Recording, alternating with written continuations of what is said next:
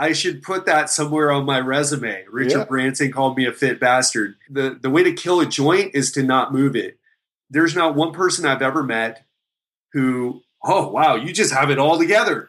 They may have their business together, but they don't have other things together. We're all humans in progress. There's no diet that's going to make you stronger or to build muscle without that stimulus of exercise. Form follows function. Your body will take on the look, the form, the shape of what you repeatedly ask it to do. Single best way to reduce stress. I got it. Hey guys, Ryan Muncie here. You are listening to the Optimal Performance Podcast. The OPP is brought to you by Natural Stacks. Natural Stacks makes 100% natural and open source supplements designed to help you live optimal. For more on building optimal mental and physical performance into your life, check out naturalstacks.com. Okay, quick reminders.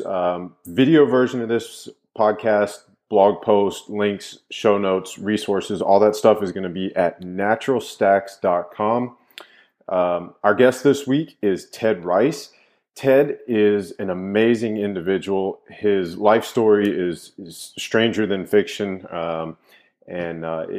really cool guy. He's been through a lot. He's got a lot of tools in his toolbox to help people. Like I said, he's been in the fitness industry for 17 years, so he and I really nerd out on some cool exercise stuff for you guys to help build your health and fitness side, that physical performance side. Ted talks about some cardio and some workout techniques that are even new to me. So I know you guys are really going to enjoy this. We talk a lot about stress reduction. Ted's had some tragedy in his life in the past. He talks about how to reframe tragedies, how to use what we've been through as an opportunity to put tools in our toolbox to help other people along their journey and their pathway. We talk about energy systems, how to build those into your different workouts. There's some truths in here about nutrition and fitness. Just an all-around really great episode. I know you guys are going to enjoy this one. So please go to iTunes, leave us a 5-star review. Let us know how much you like the show. Share the Optimal Performance Podcast with your friends, your family, anybody you know who would benefit from what we're doing here. And thank you guys for being a part of this. Thank you guys for listening and sharing your time with us. It really means a lot to me and to everybody else at Natural Stacks. So have an awesome day.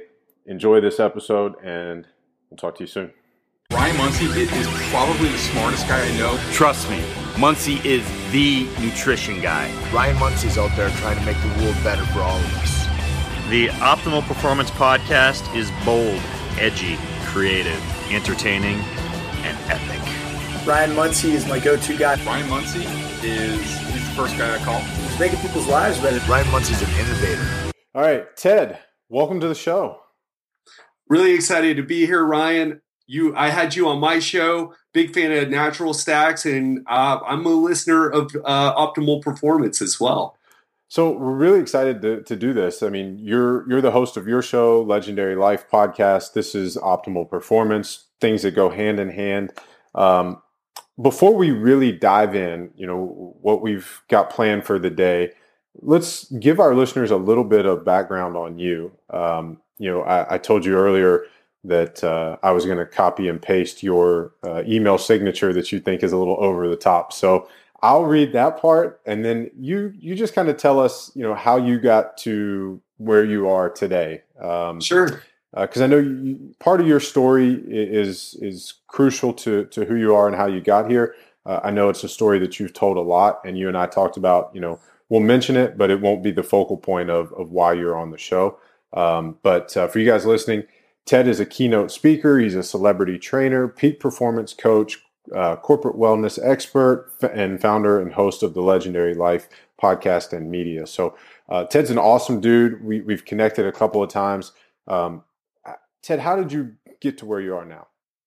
Yeah, and about so I have a partner who's more, before I get into that, she's more the marketing side, the business side. I love sharing information with people. I love helping people achieve their goals. And she makes me put the celebrity trainer thing on there. And, I feel it feels a little silly, but she says I need to do it. So I am not good at business. So so I follow her lead there. So one quick question. Does that mean you train celebrities or that you are a celebrity trainer? That's a good question. I have trained celebrities is what I think she's trying to convey. I worked with, and to answer your question on how I got into this whole thing, I've been a health and fitness professional for the past 17 years in Miami Beach, Florida. I worked with guys like Richard Branson, Robert Downey Jr., Ricky Martin. That was all kind of in the past. Most of my current clients are CEOs of multi-million-dollar companies, which I say and sounds really cool, but these guys, man, they're stressed out like crazy. They're like, I got to find a CEO for my business, and so I say that because it's true. And also, yes, I did I'm a keynote speaker. I love giving talks. I love helping people achieve what they want. I love to do it live because there's something about doing something live that just online, even as great as it is to be on here speaking with you, Ryan, that live connection is just, you can't be, nothing compares. No, I would agree with that completely. And it's like, it's that group flow. I don't know if you've read Rise of Superman, but when they talk about group flow, you get in that flow state and all these, the neurotransmitters and the hormones and the endorphins. I mean, just the real connection is just so much stronger. So I can relate to that. Yeah, huge fan of Steven. Had him on the show a couple times, and I forgot I was on Optimal Performance, so we could really geek out. Yes. We are huge social beings, and there's no amount of online interaction that can make our neurotransmitters fire like in-person connection. Absolutely. There you go. Well said. So run us through your story real fast. Sure. So again, I was am a health and fitness professional, but the way I got into this is not probably what you would think. I had a lot of tragedies in my life. I was actually, I was not a good student in high school. My mom died in a car accident. She was actually mentally ill.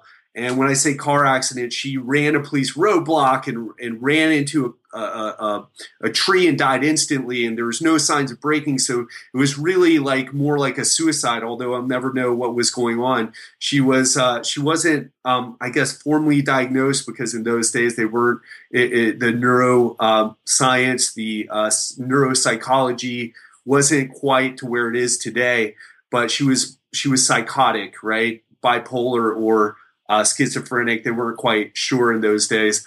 And it led me down a dark road in high school. Got in a lot of trouble, did poorly in school, although I read a lot during that time. Finally made it through that dark time and started to move out of the sadness. And when I got into college, and I started to become fascinated with neuroscience, and I wanted to become a neuroscientist. I wanted to study that, even though it was an interdisciplinary major at the time. It wasn't even a full-blown thing that you could study yet. And I wanted to get into that because I was fascinated with how my mother struggled with her mental illness and how I struggled in the grieving process and dealing with things. And I think we can all relate to that, how sometimes we feel like our brains are in more control of ourselves than the other way around. And unfortunately, that winning streak I was on, it didn't last long. My brother went missing. It became big news where I lived in Miami because my parents were two successful attorneys. It wasn't the type of thing that typically happened to people at their level. They were, had the perfect life that, not really, but that's how most people would view it because they were just on their way up. And it turned out that he was kidnapped and murdered. It became a huge case here.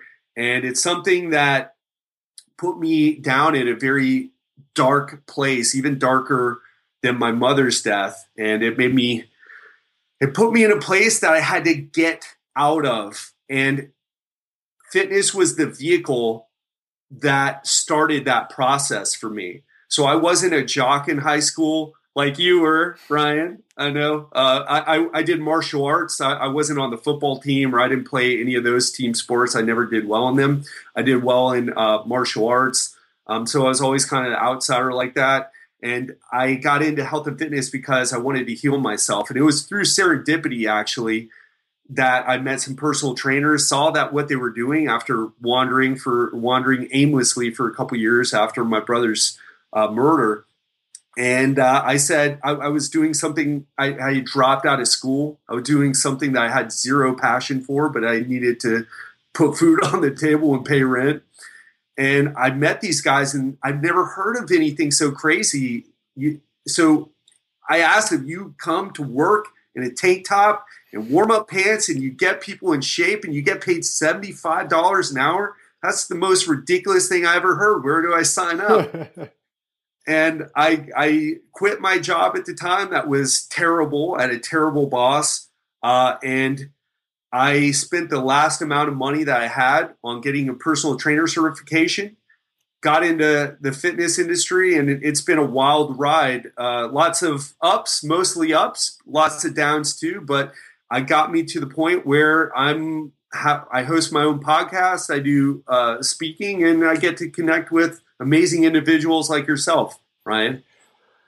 There's a lot in that answer, Ted. So I want to highlight a couple of things.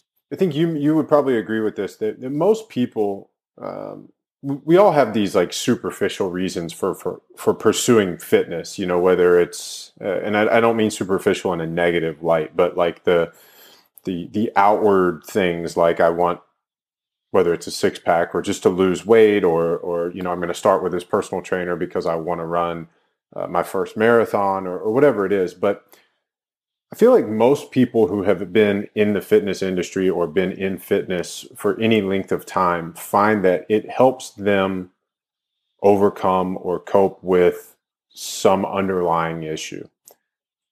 Do you feel like you, having gone through what you went through, made you a better coach or trainer and helped you, gave you the tools to better help people through their own transformations or transitions? Absolutely. And what it did was it forced empathy into me. Mm-hmm. And and I don't think I would be the same person or would be able to relate to people who had gone through bad things. And it doesn't have to be anything like what I went through. It could be a divorce. It could be heart disease in the family, losing someone to heart disease or cancer, or you have a diabetic family member who had to have their foot amputated, whatever it is, or a bankruptcy or any negative situation. Also, it reframed things for me, and I'll explain what I mean by that. Mm-hmm. Did you have a question? No, I go ahead. I'm one of my business coaches and personal mentors talks a lot about framing and reframing and how we can use that to our benefit. He was actually on the podcast really early on. Paul Reddick is his name. But yeah, go ahead. I'm really curious to hear what you have to say here. Sure. And I say this in part because someone may hear what I went through and say, whoa, that I don't relate to that. I've never lost anybody in those ways, and it helped me reframe all those things as stress in our life, right? And we all suffer from stress, some of us more than others, but it's all stress. So instead of thinking about the event, whatever it is, the divorce, the death, the bankruptcy, look at it as stress. And this is important because you can't change the fact that you had a bankruptcy. You can't change a death. You can't change any of those other things, those external things. But once you realize this has caused a stress reaction, a chronic stress reaction. My cortisol is probably through the roof. My cortisol when my brother was killed, I bet it was through the roof. I never had my levels tested. I can't imagine. Yeah, it was incredibly it's just a crazy situation and very damaging and very, like I said, stressful. Mm-hmm. So when we start to reframe the events in our life as stress, we can say, well, I have tools, I have techniques to lower stress. Mm-hmm. And I didn't think about it in that way, but that's how I think about it now. And I still have stress. It's not like I went through those trials by fire and now I'm this champion and nothing can break me. No, I'm building a business. It's hard. It's a struggle. And I know how to maintain myself.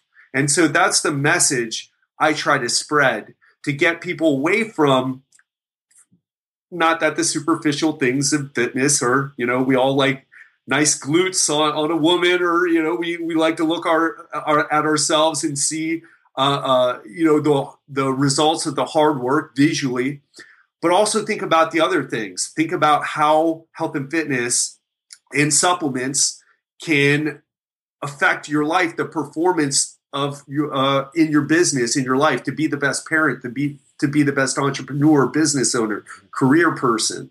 So that's the message I love to spread. Absolutely. And I love that. And I think that's one of the reasons that we have resonated so well with each other, the times that we've connected over Skype. That's very much in line with our beliefs and our mission here with the Optimal Performance Podcast and with what we do at Natural Stacks. So I want to go back and ask you a question about the celebrities before we really get into what we're going to talk about today. But before we get too far away from stress, as you were talking, I could hear, I think it's human nature to want to control things, to control our environment, to control whatever. One of the things that has been a huge help for me, and I guess to understand this, I have to tell a short story. I got a minor in possession of alcohol ticket when I was in college. So listeners of the show know that I don't drink. I used to. There was a time where I considered myself a professional drinker, and it landed me in a little bit of trouble. I had to attend AA meetings as part of my penance to not have this ticket stay on my record. And I learned the prayer that's used at Alcoholics Anonymous meetings.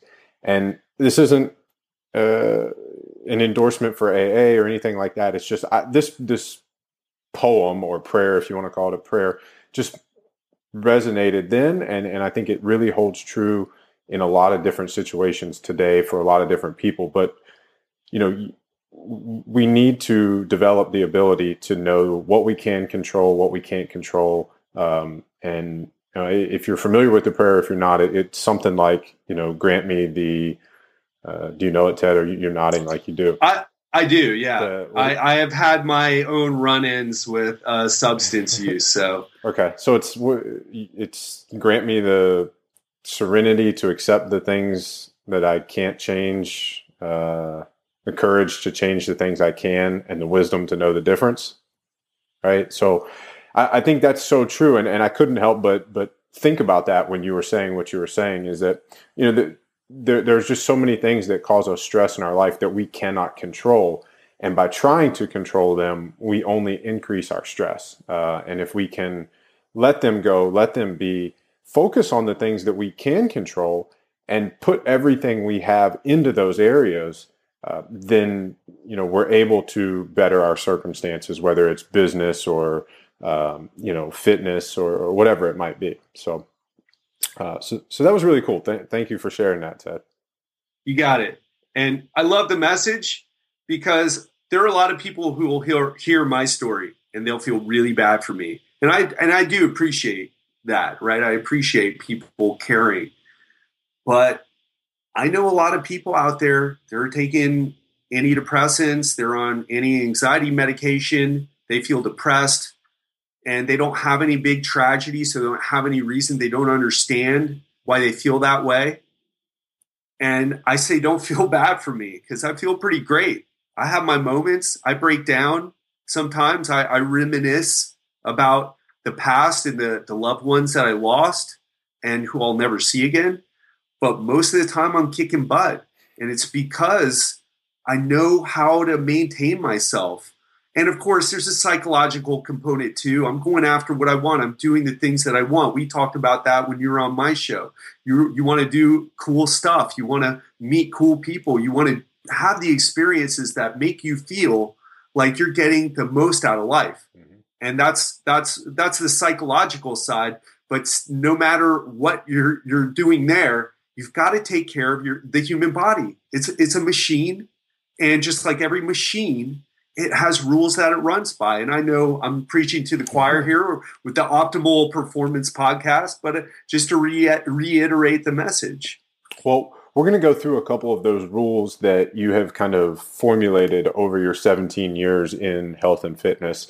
And I know that's kind of what people were tuning in when they see the title for this podcast episode. But sure. Before we do that, you mentioned training some pretty big name celebrities, and it's not that I want to focus on like how cool that is, because it is cool, but I want to know, were there lessons that you learned from them? I mean, Richard Branson writes tons and tons of books on, lessons that he can give people. I mean, you spent one-on-one time with him, and I mean, Robert Downey Jr., you guys must have been able to connect on a couple of different levels. I think he's been through, some struggles too. So are there lessons that you learned from them that you could share with our listeners? Sure. For Richard, I haven't spent that much time with him. I trained more his wife, but Richard called me a fit bastard. And so I should put that somewhere on my resume. Richard Branson called me a fit bastard. That should be the name of your podcast. The Fit Bastard podcast? No, Richard Branson called me a fit bastard. Yeah. Well, I will say this. It was hard to get to the point to connect with Richard in person. And it had to be, I believe I trained him at 6 a.m, and he was only here in Miami because he lives in Necker Island, and he was just passing through Miami, and he was going to get on a flight to go to Necker Island. And just how driven he is, and he knows about flow, like you talked about flow. He knows about, he does things specifically to get into that state, kite surfing and all the other antics that he does. He plays a lot of tennis, and I was showing him exercises, mostly body weight exercises to do because he doesn't do strength training. That's a shortcoming there because, and I wish I had more time to spend with him. Perhaps next time he's in Miami, I'll get to hammer that lesson home again. But also I'll say about celebrities in general, it's a bit of an artificial barrier that we put up.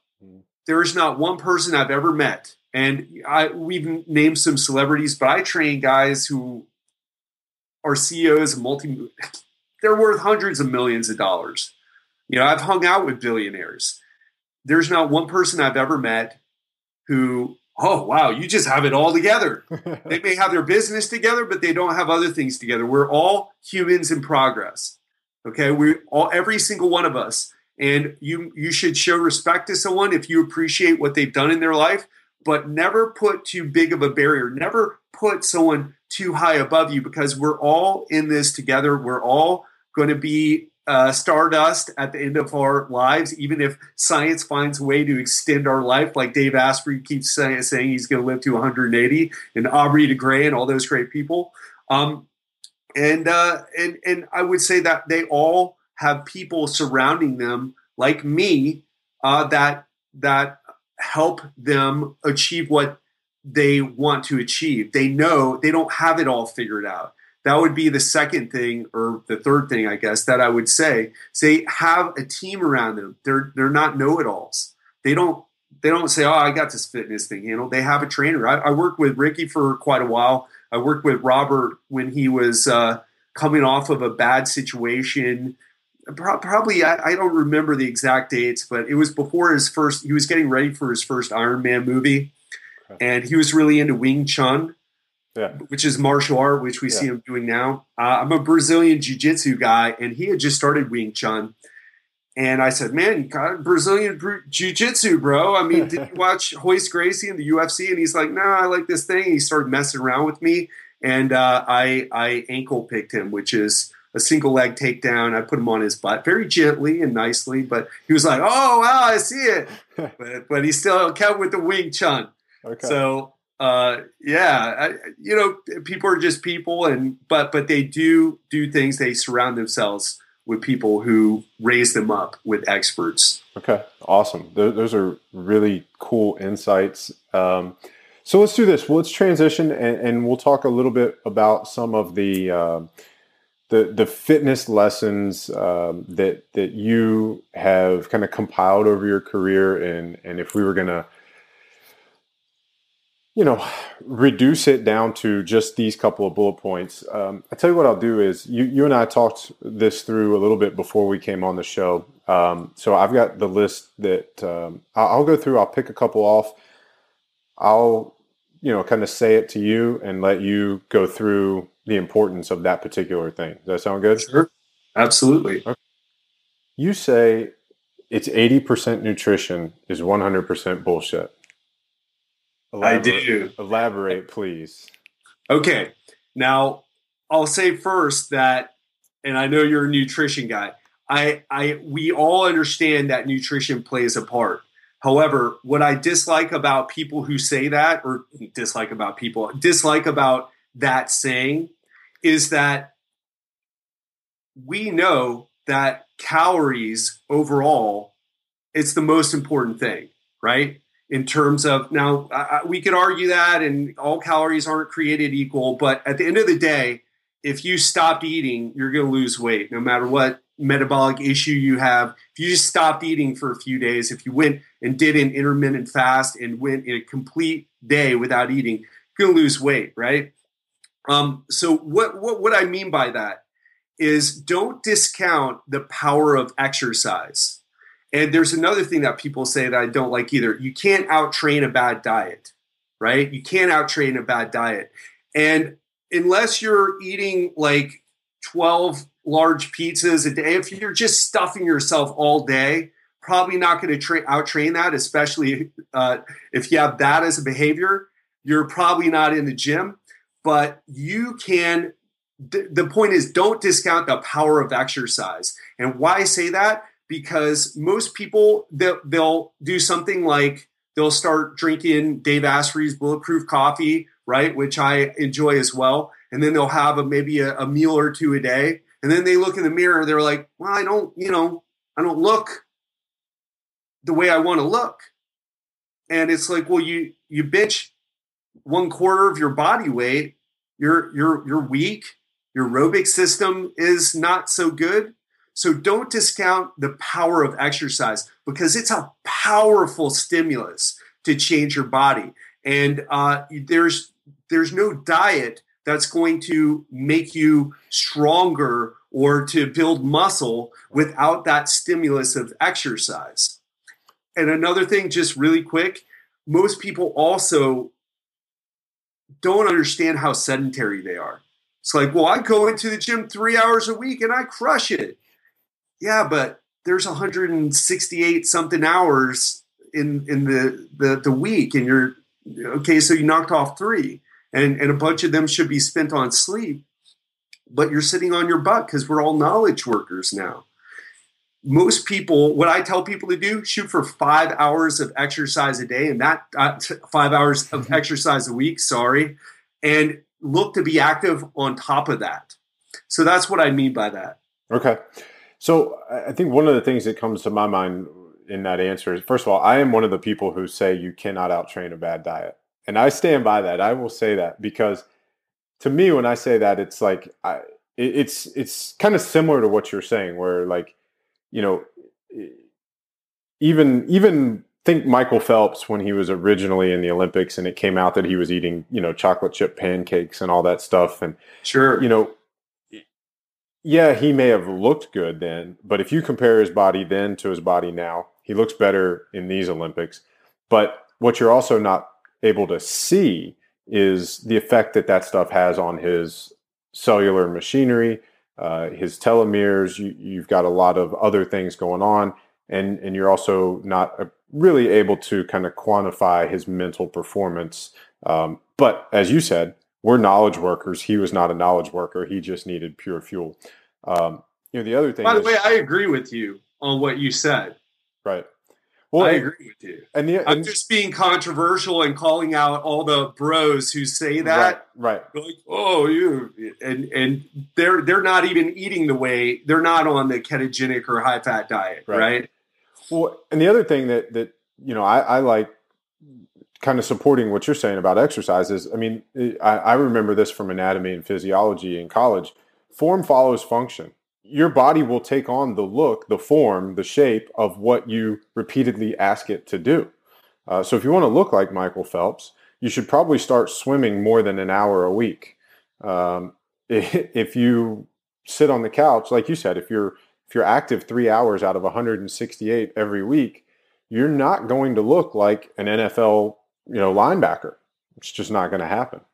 So, I think I know you phrase that in a way to get attention. It's an attention grabbing headline. So, but it's good information. I think that's something that I think we always look at. Hey, can I just do this diet or can I just do this exercise program and get where I want to be? But these are all things that have to work, in synergy as a holistic thing. So. Absolutely. And definitely don't discount your diet. And I know, being on the Optimal Performance podcast, this is an educated group. They're a smart group. They like your company because you cite the science. But I do also just want to emphasize the power of exercise and understanding the intensity that you do it, the consistency that you do it, the frequency that you do it, and also the volume that you do. Those are all things that can make you look like Michael Phelps-ish, even if you're eating chocolate pancakes, even if that's not ideal for telomere length and mitochondria and all the other things that you know way more about than I do. Well, you mentioned this person in your hypothetical example that was benching a quarter of their body weight. Their aerobic system sucked.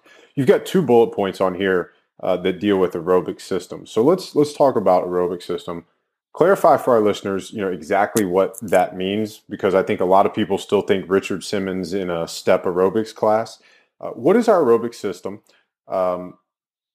Start there, and then I'll ask you some of these others that you have listed. Yeah, and I'm trying to think of the way to explain this that doesn't dive too deep. We're talking about is energy systems, and we're talking about aerobic conditioning. Mm-hmm. And what we're talking about, what I mean by that specifically, is you get different adaptations to your body when you do aerobic exercise versus doing high-intensity interval training versus strength training. And specifically with aerobic exercise, we know that it increases the size of your left ventricle. It causes eccentric hypertrophy because of the stretching of that left ventricle. That improves your stroke volume. It improves the amount of blood you're able to pump throughout your body. Why is that important? Well, you'll get a lower resting heart rate. You'll have higher HRV if you track heart rate variability, which I do. You'll also grow more mitochondrial biogenesis. You will also, there's some research that shows that aerobic exercise in particular decreases the sympathetic tone of your autonomic nervous system. In other words, it can help you reduce stress. There's also research that shows aerobic exercise specifically increases BDNF, brain-derived neurotrophic factor, which helps your hippocampi create new brain cells, which helps with memory, learning, and perhaps even creativity. Mm-hmm. So strength training won't do that. And glycolytic training, lactic acid training, whatever you want to call it, high-intensity interval training, or that hasn't been shown yet to do that. Now, there's other things that you get from doing those types of exercises, but you can't do cardio. Well, actually, I put down there you can do cardio with weights, and I can clarify that. But you can't. The pounding that happens when you're doing a hard set of a deadlift or when you're sprinting, it does not cause the same type of adaptations in your body that aerobic exercise will. So I think one of the things I want to ask you now is despite this being the Optimal Performance Podcast, I don't think that we've ever had a guest on who actually laid out all of the different energy systems and provided an example of a type of training that fell under each of those for our listeners. I think you and I, when you say glycolytic, I know exactly what you're talking about, or high intensity. So can you go through each of those energy systems and explain in one or two sentences what each one is, and then give an example of like what the what kind of workout people would associate with that?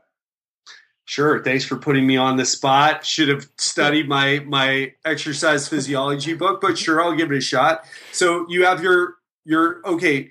Few things about energy systems. You have three of them, right? Three energy systems. You know this, obviously, but for your listeners. And a lot of people think it's either or, but they all work all the time, okay? When you're doing things. It's just certain types of activities are more dominant with one particular energy system than another. So that said, you have your creatine phosphagen system, right? Your ATP and creatine phosphagen. That is your short strength bursts, right? Your set of 5 reps on a heavy lift. So that would be an example of that, okay? Or a quick sprint, 10-second sprint. Then you have your glycolytic, which is what most people think of when it comes to exercise, which is the burning in the muscles, or think of when it comes to lifting weights, the burning that you get from doing some lat pull downs or biceps or triceps. You're like, I had to stop. It was burning my muscle. So that means that you shifted away from, using your aerobic system and your ATP, ran out of ATP and the creatine phosphagen. So you are burning sugar for energy. You're burning the glycogen in your muscles, and that exercise, that physiological mechanism is what causes that burning, right? You build up hydrogen ions, and people aren't exactly sure what happens, right? But that's the burning sensation. So doing a set until failure of 10 reps or 12 reps, or doing high intensity interval training and your legs are on fire because you're doing jump squats or lunges or whatever, that's your glycolytic system. And doing aerobic exercise is something where your heart rate maintains, you stay within a certain heart rate zone, and you don't create those byproducts of glycolytic metabolism, so you don't feel the burning in your muscles, and or not as much, right? Because all the energy systems work at the same time. But that would be most people would think of running or jogging at a pace where I can maintain a conversation. Like you and I, we go jogging and we're talking about things. And that would be an example. However, you don't necessarily, there are ways to work the aerobic system that don't necessarily have to be those traditional methods. But those are some examples of each of the energy systems. Yeah, that's perfect. And so I just want to add, when you mentioned creatine phosphate, that's anaerobic, right? Yes. I think you meant anaerobic, but you said aerobic. Oops. So that's fine. I just want to clarify, so if anybody caught that and was confused. I like to think of like a track, right? So basically, like you said, anything 10 or 12, people argue 13 seconds, that's all the anaerobic or creatine phosphate energy system. And then up to 1 lap or up to like 60 seconds is typically glycolytic. And then basically like your 5Ks and stuff like that are the final one. So that was perfect. Thank you for That's way more simple than I did, and you did it in 10 seconds. I like it, Ryan. So I guess the other thing that, for our listeners, that I want to emphasize is that, you mentioned HRV earlier. I'm specifically not asking you about that because we had Mike Nelson on the show way, way, way back and talked about HRV. So if you guys want to dig into HRV, heart rate variability, go back and look up that episode. I want to say it's somewhere between 11 and 16. I don't remember exactly which episode it was, but that was a really cool one. Mike is actually going to come back on the show in the future with a couple other ketone experts, and we're going to talk about ketosis and ketones. But what we just discussed in terms of energy systems is going to be a very important foundation for that ketone discussion and the applications of ketones. So be on the lookout for that podcast coming up soon. Okay, so Ted, energy systems, you can work the aerobic system or do cardio with weights. How do we do that? Few different ways. So a lot of people mistakenly think, oh, well, I want to do aerobic exercise, cardio, so I need to go running. But you don't necessarily have to do that. In fact, your heart isn't saying, no, you're not running or swimming or biking or rowing, so we're not going to get those aerobic adaptations. Your heart doesn't know the difference. So if it's working in the aerobic range, it's aerobic exercise. However, it needs to be consistent enough. It needs to be long enough to create all the adaptations we talked about. So I'll tell you what I do. And I learned this from Joel Jameson, who is someone you should have on the show. I use his HRV as well. But this is the way I took Joel's information and applied it to my goals, because he trains MMA guys. I'm not interested, at least anymore, being in BJJ or MMA training. Right. So I want to use it for my clients and myself to look better and get in better shape. So an example would be, and you have to have enough strength, which is, like you said on my show, the foundation of all other qualities, right, fitness qualities. So you could do body weight squats for 5 minutes. You could do band rows for 5 minutes. You could do, and there's many different ways of doing this, but I'm sharing something that I feel is really effective. Mm-hmm. You could do band pushes for 5 minutes, and you have to use a band, and you need to be strong enough doing body weight squats to be able to maintain a pace that keeps your heart rate in the aerobic range, whatever that is for you. You can look up the Carbonin formula and figure it out that way. You can just, if you're lazy, you can shoot for maybe 120 to 140, but people have different size hearts. So you need to kind of pay attention to what you do. Some people also, if you're on any medication like beta blockers, that can affect your heart rate as well. So just keep those things in mind. But you can do an activity like that, 5 minutes each, repeat that for 30 minutes, build up to 45 or even an hour. And by cycling through each of the 3 exercises, just to keep it a simple example. You could also do shadow boxing, which I was a big fan of before I got 3 herniated discs in my neck. But what I like about this strength training, or using something like band pushes for 5 minutes instead of maybe just working through a circuit or something where you do a bunch of different exercises, maintaining your heart rate in the aerobic zone, is you start to build up.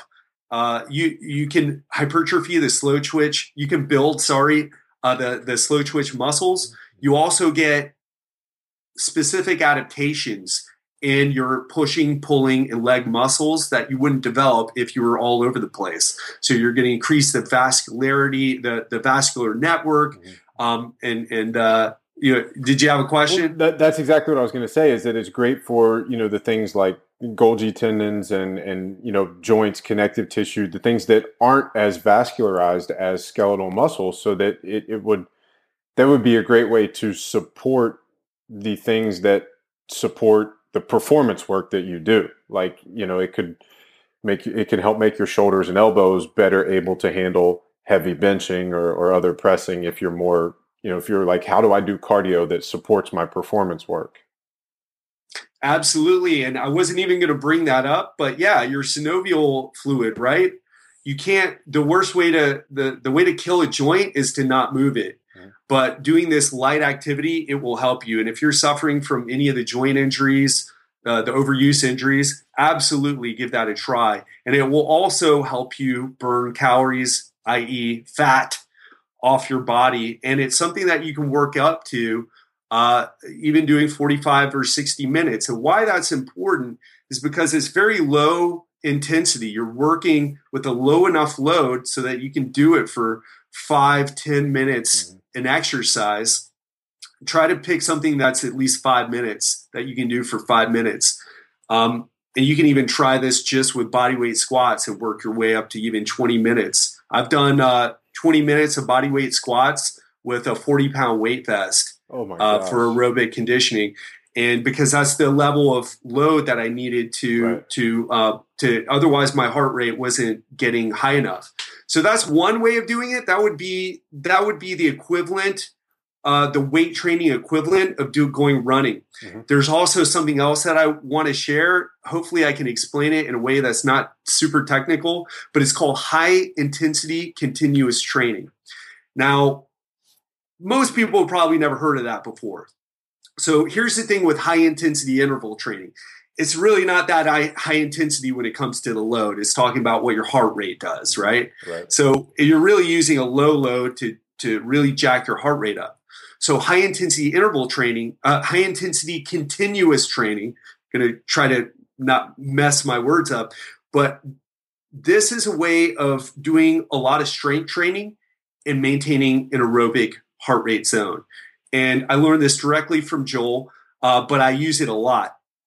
And what you do is you pick an exercise like doing body weight step ups with a weight vest on. How much? It depends on the person and what your level of strength is.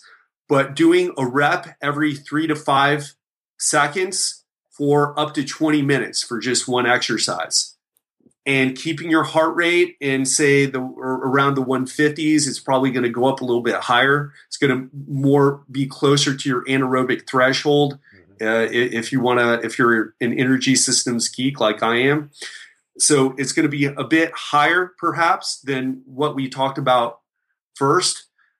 But it's a way to get a lot of strength training. And here I want to share something. I want to share the exact routine that I've used. Yeah, please. So 20 minutes. Start with 5 minutes. And by the way, this will produce profound soreness. But the thing is, if you take someone and go into, a CrossFit workout like Murph, where you're doing 200 pull-ups and 300, you get it. You're in pain the entire time. You know something bad's going to happen after. You're going to be sore. Right. This is very deceptive, because your heart rate never jacks up. You never feel the burning like you do when doing those those other methods. So you're like, oh, I can keep going. I even had a client who went for 12 minutes of bodyweight squats. She couldn't walk for a few days, which, I told her it was going to happen. She was game for it. So keep that in mind because of the eccentric, right? Listeners, you've been warned. If you try this, don't complain about being sore. Yeah, absolutely. So 20 minutes of, say, something like step ups with body weight, with your body weight, or even with a weight vest if you have a high level of strength, relative strength. I personally do reverse lunges. So that's what I've done up to 20 minutes. And again, you have to have a heart rate monitor on, and you have to be monitoring your heart rate. And the monitor I use, it's a PS100 polar heart rate. So it gives me my aerobic range for the day based on my heart rate variability. So I stay within those parameters that it gives me. For you, you'll have to figure it out. But don't go anaerobic. Don't go glycolytic. You shouldn't feel the burning, and your heart should not be pounding. It should be a pace that you can keep up for a while.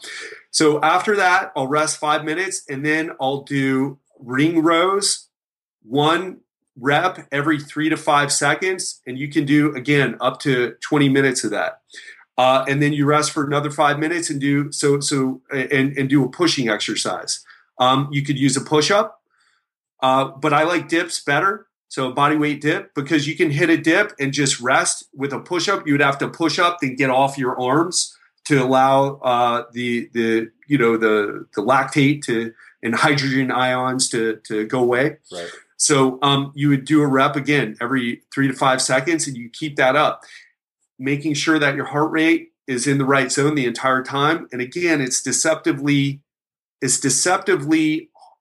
strong as a stimulus, because you never feel like you're doing high intensity interval training, or like your heart rate never goes up, but you will be profoundly sore the next day. So start with 5 minutes for the first week, 10 minutes the second week, bump it up to maybe 15 minutes the third week, back off on the fourth week, give yourself a deload, and then start again with 10 minutes the following week, 15 minutes, work your way up to 20 minutes for the third week, then back off on the fourth week again, do a 10-minute deload.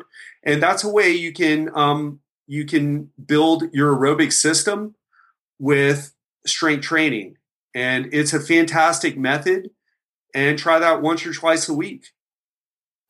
That sounds amazing. It sounds really cool. It's fascinating to hear because, like I said, we really haven't gone too deep into that rabbit hole of energy systems and training like this on the show before. I had with the gym and with House of Strength and that podcast, but never on Optimal Performance. So you guys listening, be sure to let us know if this is a topic that you want more of. We'll push Ted to see if he can introduce us to Joel. I have Joel's book. That's what, if you see me kind of peeking around, I'm trying to see if I can see it on my bookshelf over there. Yeah, it's a great book. 12 weeks.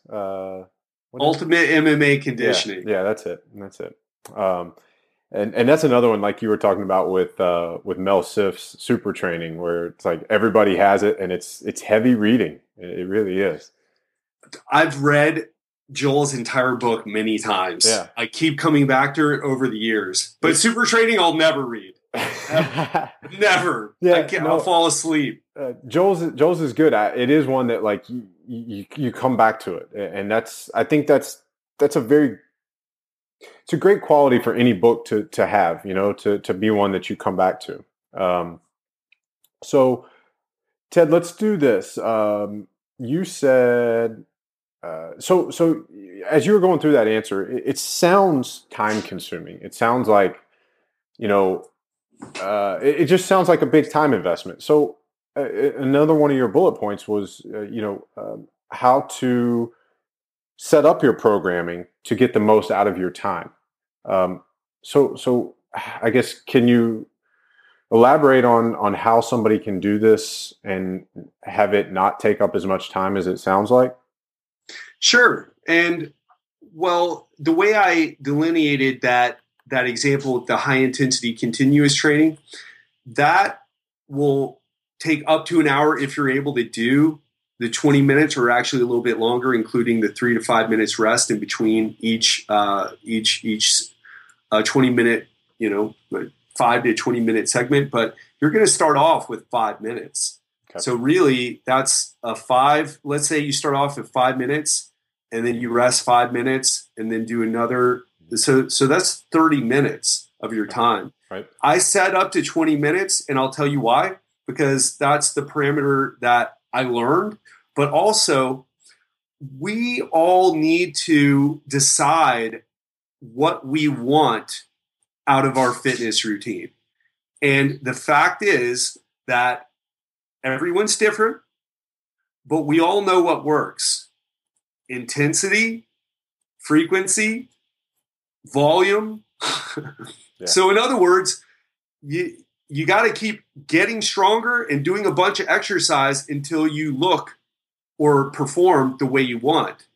And how much is dependent on each person. For a woman, I have Giselle, she's pretty lean to begin with. She never works out more than 30 minutes. And some of my clients who are super busy, they never work out in more than 30 minutes.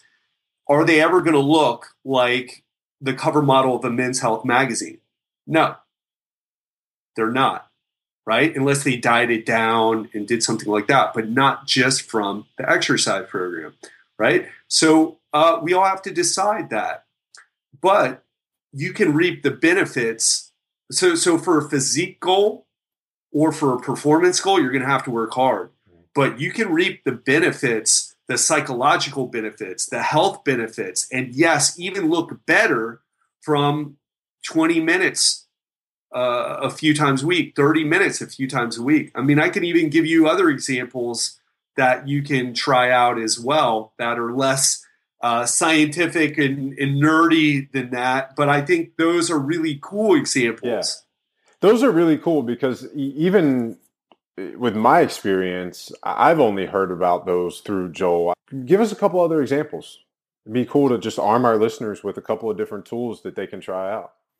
Yeah, and I will say that if you want to try some of this stuff out, I have a fitness coaching program. So I just want to give a shameless plug to my fitness coaching program where I have people do this stuff, right? And I put it together in a way that makes sense for their schedule. And if you want a highly personalized program, you got to do the one-on-one with me. But if you want a more general program, which is we're having a 50% off because it's in the beta test version. It's very affordable, and that's at legendarylifepodcast.com/coaching. But let me give you some other examples. Do you want them based on time for the busy professional? Yeah, let's do a couple that may be based on time. Okay. So density training. You mentioned Charles Staley, who is a buddy of mine, and he came up with something years ago that is simply brilliant. It's called density training, which I'm sure you're familiar with. And it's basically instead of saying, hey, I'm going to work out for an hour and here's my program or for 45 minutes, and I think it'll take about 45 minutes or an hour. He said instead, set a timer for a 5, 10, 15, or even 20-minute segment and alternate between some exercises. And the way I use it for a busy, let's say you're a busy professional and you say you got let's say you have 30 minutes to work out. You spend 5 of that warming up, and then you pick 3 exercises or 4. You could even pick 4. You would do a push, an upper body push, an upper body pull, and a leg exercise. And to make it easy, we can say reverse lunges, because I love glute dominant, hip dominant exercises more than I do quad dominant. Okay. We can say push-ups. And if you're really strong with your body weight, maybe dips. And we can say a ring row or a TRX row, which you can all do those in your house. And you set a timer for 10 minutes or 15 minutes, and you go. You run through as many times as you can those exercises. Now, how many reps should you do? If you want more strength-oriented, try exercises that you can do for maybe 5 to 7 reps and do 3 reps. If you want more hypertrophy, so more muscle building, stick with a weight that you can do maybe 10 times or 12 times, and then do maybe 6 or 8 reps each one, and just run through it and see how many times you can run through the cycle in that 15 or 20 minute period. And if you're able every week to do more rounds, then you're increasing your volume. And that's good for volume is good for building muscle, and it's good for burning calories, burning fat. And if you want more strength, then focus on lifting heavier weights I wouldn't say every week, but every month. And you can get a great workout and do that 2 to 3 times a week, and do some walking or some aerobic exercise, not the high intensity, not the stuff that we talked about. You want to stick with something a little bit lighter on the joints, and you do that 20 or 30 minutes a week. So you have 5 times a week, which is what I say to people. If you want to change your body, shoot for 5 times a week, 5 workouts a week, and then there you have it. Perfect. I love it. So Ted, we ran into this problem when I was on your show. We're kind of, there's so much more that we can talk about, but we're almost out of time. Just real quick, you've mentioned frequency, volume, and intensity a few times. Can you explain the relationship between those and how people should view them, as they fit together in any system or program that they're using? Okay, sure. So intensity, the challenge, the amount of weight you're lifting, or I'm a big fan of gymnastic strength training. So it very extreme body weight exercises done for strength. So are you doing a harder version of an exercise? Are you lifting heavier weight? That's intensity. And we know that mechanical tension, or how much weight you're lifting, key driver of definitely strength, but of hypertrophy as well. Right? So if you want to build muscle, you want to get stronger, you need to lift more weight or do harder versions of exercises. Now, volume is like the key driver of muscle growth. So whether you're doing, that's how many sets and reps you're doing. Right? And there's a strength endurance continuum. We could talk about rep ranges, but just to keep it short, doing more exercise leads to more growth, more muscle growth, right? And it definitely leads to more calorie burning. So, and the third one, I'm sorry, was it frequency that we talked about? Yep. Okay, so frequency, really important thing is not just how consistent you are, how much weight you lift, or how much volume you do, but also how many times a week. And when I say frequency, how often are you hitting the muscle groups? Research shows that you can hit a muscle group, a big muscle group like your legs or your back, your chest, twice a week. It takes 2 to 3 days for it to fully recover. So if you're on the bro split, the chest on Mondays, the back on Tuesdays, and you do that once a week, you're not being frequent enough.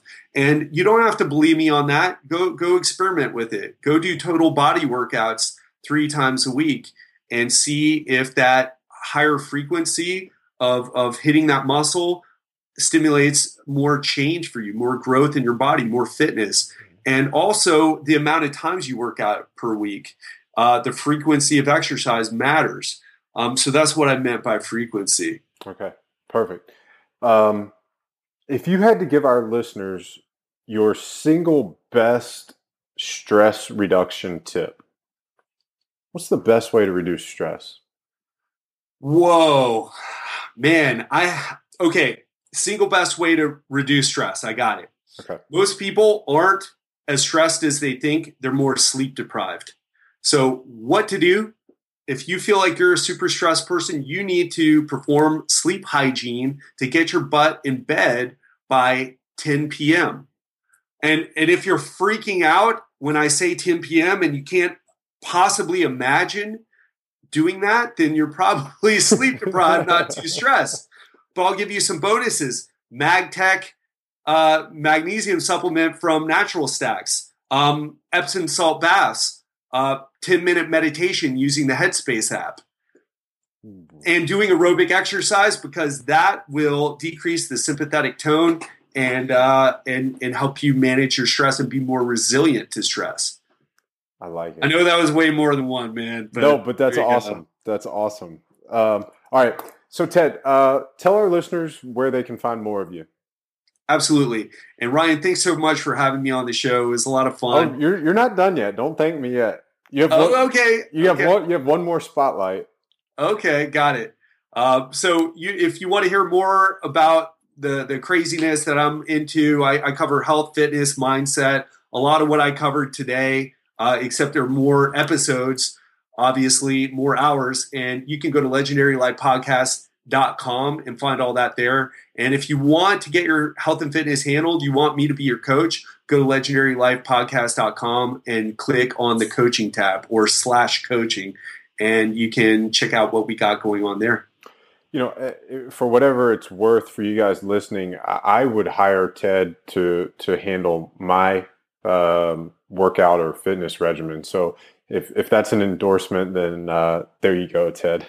You would make me work too hard, man. You're in too good a shape. I would have to spend so much time. How do we get Ryan in even better shape and looking even more fit than he already does? I've seen your rope climbs and your deadlifts. All right. Your top 3 tips to live optimal. Top 3 tips to live optimal. Yep. sleep hygiene. Okay. So I already talked about that, going to bed at a decent time, 9, 10. If you're going past 11, you'll never be optimal, period. Circadian rhythms, I'm sure it's something you talk about on this show. Mm-hmm. And the other things that you can do for sleep hygiene, stay off the lights at night, turn down the lights, dim them, stay off your computers, etc. So I do a whole thing on sleep hygiene on my show. Second thing, engage in frequent exercise. We already talked about this, but I love frequent exercise. And the reason is we not only stimulate our bodies, but we stimulate our minds when we exercise. So doing exercise that is perhaps maybe less hard on the body, but more frequent, whatever that is for you. And for some people can do CrossFit 5 days a week and be fine. And others that would, send them to the hospital. So whatever it is for you, but find a way to engage in frequent exercise, whether that's taking walks or doing some of the things that we shared today. And then nutrition. I would say, I know you probably cover a lot, and this is your wheelhouse, but I would say eat more powerhouse vegetables. The CDC did a study on the most nutrient-dense vegetables. They call it powerhouse vegetables. Mm-hmm. So everybody is in love with kale. And if you look on Instagram, it's got 2 million hits. But if you look at this nutrient density list of vegetables, kale came in at number 15. Now, that's not the whole story, and we don't have time to dive into all the nuances. Right. But go look up that study, go look up that list, powerhouse vegetables, and start including Napa cabbage, watercress, chives, romaine lettuce, and all the other foods that it has on there so that you benefit from all the amazing vitamins, minerals, and preventive other nutrients that prevent disease and help us live and perform and feel optimal. That's really cool. It's not often that somebody talks about something that I'm not familiar with in the terms of the nutrition sphere. So powerhouse vegetables, guys, for you guys listening, I will look into that. We'll put a link to that obviously in the show notes, but I'll look into it. We'll see if we can't get somebody on in a future episode to talk about it, or maybe have Ted back. And we'll bring you some more information on that stuff later. Ted, the frequent exercise thing, I love that. I'm a huge fan of it. I think we talked about this earlier where, as humans, we are, we're kind of wired to connect with other humans. We're social organisms, but we're also movers. We're designed to move. And like you alluded to, it helps us physically, spiritually, emotionally, mentally. So huge fan of that. And, I'm sure you and I can nerd out about high frequency training and stuff. If we ever run into each other in person, it'll be a fun conversation. Absolutely. We definitely got to connect sometime. Definitely. Yeah. Definitely. Have a bulletproof coffee together. Yes. Or 10. Or 10. Yeah.